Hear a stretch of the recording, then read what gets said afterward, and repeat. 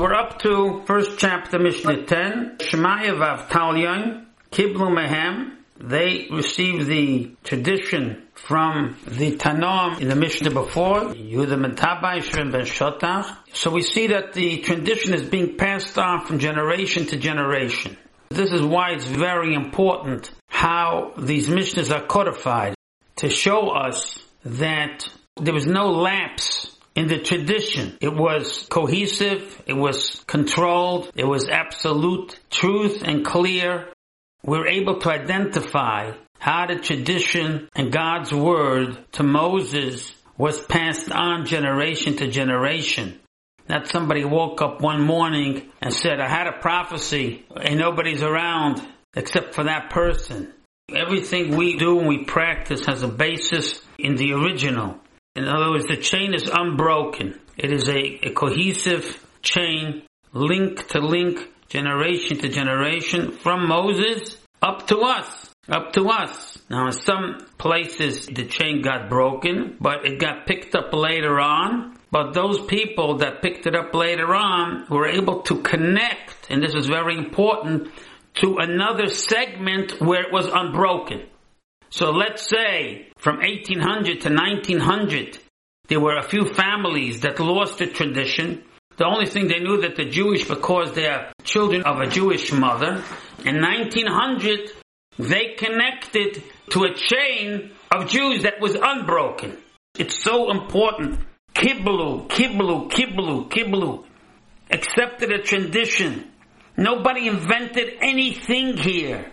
There was no inventions. We're still living Aaron today. Shammai and Hillel are still living Aaron. How did Aaron wind up 800 years later by Hillel and Shammai? That means there had to be a continuity from the beginning till here. They were teaching by example. So what did Shemaiah say? You should love work. Because when a human being is idle, he gets into trouble. When we see Goyish teenagers being incarcerated and constantly in trouble, they have no program. They sit idle. And when you're idle, then you become mischievous and you make problems. The rabbis even say that if you don't have any work, because let's say you're wealthy, you don't need to work, you still need to find work. You need to be occupied. When a person is idle and he's not occupied, then he comes to act improperly or he thinks improperly because his mind is not filled doing something of value. So in a certain sense, working and being occupied is a blessing in of itself. There's a basis to this thinking also, because there's the commandment in the Torah, Sheishes Yomim Tavod, 6 days you shall work, V'asisu kol malachtech, and you shall complete your work. So from creation, Hashem set up the world in a way that people should be occupied and accomplishing something with their time. Time is a very, very precious commodity, and there's no value to time. A rich man on his deathbed would give everything away just for a little bit of time. Since Hashem gave us time, so therefore we have to utilize it. Now there's no question that the best way to utilize your time is in the service of Hashem, to study Torah, to do mitzvahs, to do acts of kindness, and to be occupied with that. But we need to be occupied one way or another. They also say that Adam, he was not able to appreciate the fruits in Eden until he did some work.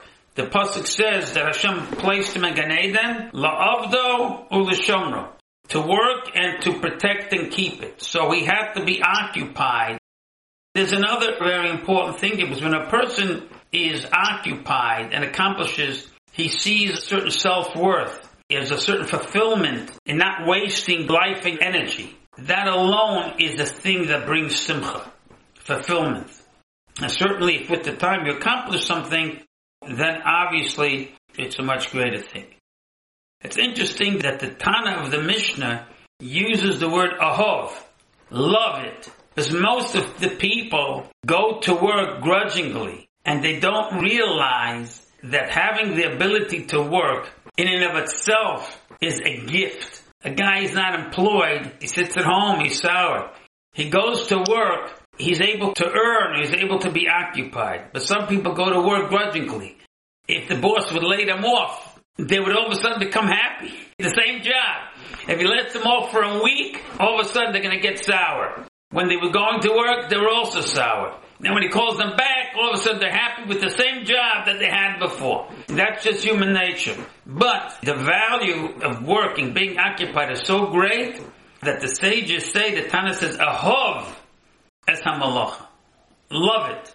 Now love it doesn't mean you should work 24/7. It means that you need to work at the time that you need to work. But when you go to work, you should love that opportunity that you're able to accomplish or support yourself or your family or whatever it is. Then he says, Usna es harabonos. And you should hate rabbonos. Rabbonos doesn't mean being a rabbi. Rabbonos means leadership in of itself. And there's a Gemara, the first tractate in Bavli, a Brachos, that says that 3 things shorten the life of a man. One of those is somebody that conducts himself in a controlling leadership position. Because being in control and leading people brings with it lots of disappointment. Because you can never satisfy all the people. And therefore a leader is always in sort of a tug of war, unless he has a very, very strong personality, unless he possesses the midah of gevura, of strength, like our forefather Yitzchak. Ve'al tesvada l'roshos basically means that he is not to make any efforts to try to familiarize himself with government or with officials. He is not supposed to try to, so to say, chummy up to the government. The best thing Shemaiah is telling us is to try to be out of government sight. We're not to try and draw their attention, because chances are that if they see that we have something that they want, they are going to devise schemes in order to draw us into their company, and then somehow they will acquire what we possess. The worst part about that is that they will do that with any means available to them. And we have seen this time and again throughout history. A good example of that would be the Abar Banel, who was in the highest levels of government, and then he barely escaped his life. The Mishnah is warning us over here that involvement with the government is not a good idea. They appear to be your friend, but at the end of the day, they only use you for their benefit. They basically masquerade to induce people to support their agenda. And what happens? We in turn try to please them. And then as time goes on, we continuously try to ingratiate ourselves. And we do that more and more in the hope of positioning ourselves in their company. And we do this because we have a hope that we're going to gain power or status through our allegiance to them. So the advice, it seems inherent in the words of Shemaiah, is that we should not become politically enmeshed with government officials. Now what could possibly happen here on a more spiritual level is we can become so enmeshed that we forget where our allegiance is supposed to be. And that is with Melech Malch HaMelech HaKadosh Baruch Hu, and not with Malchei Bosei V'Dam. Because they're only here today and they're gone tomorrow. So having a dual loyalty, so to say, is not a good thing. A Yid is supposed to be a loyal servant of Hashem Yisbarach. Einoid Muvada. Only Him, only Hashem. Our full loyalty and dedication has to be to one power and one power only. We can't have competing forces for our attention. And truth be said, this extends to any competing interest we have. Anytime we are focused on something else, we are not focused on Hashem. To the extent that our attention is diverted from Ruchnius, or rather to say to the extent that we are busy with Gashmis, to that extent our attention is diverted from the Ikka place that it's supposed to be, and that is in the service of Hashem.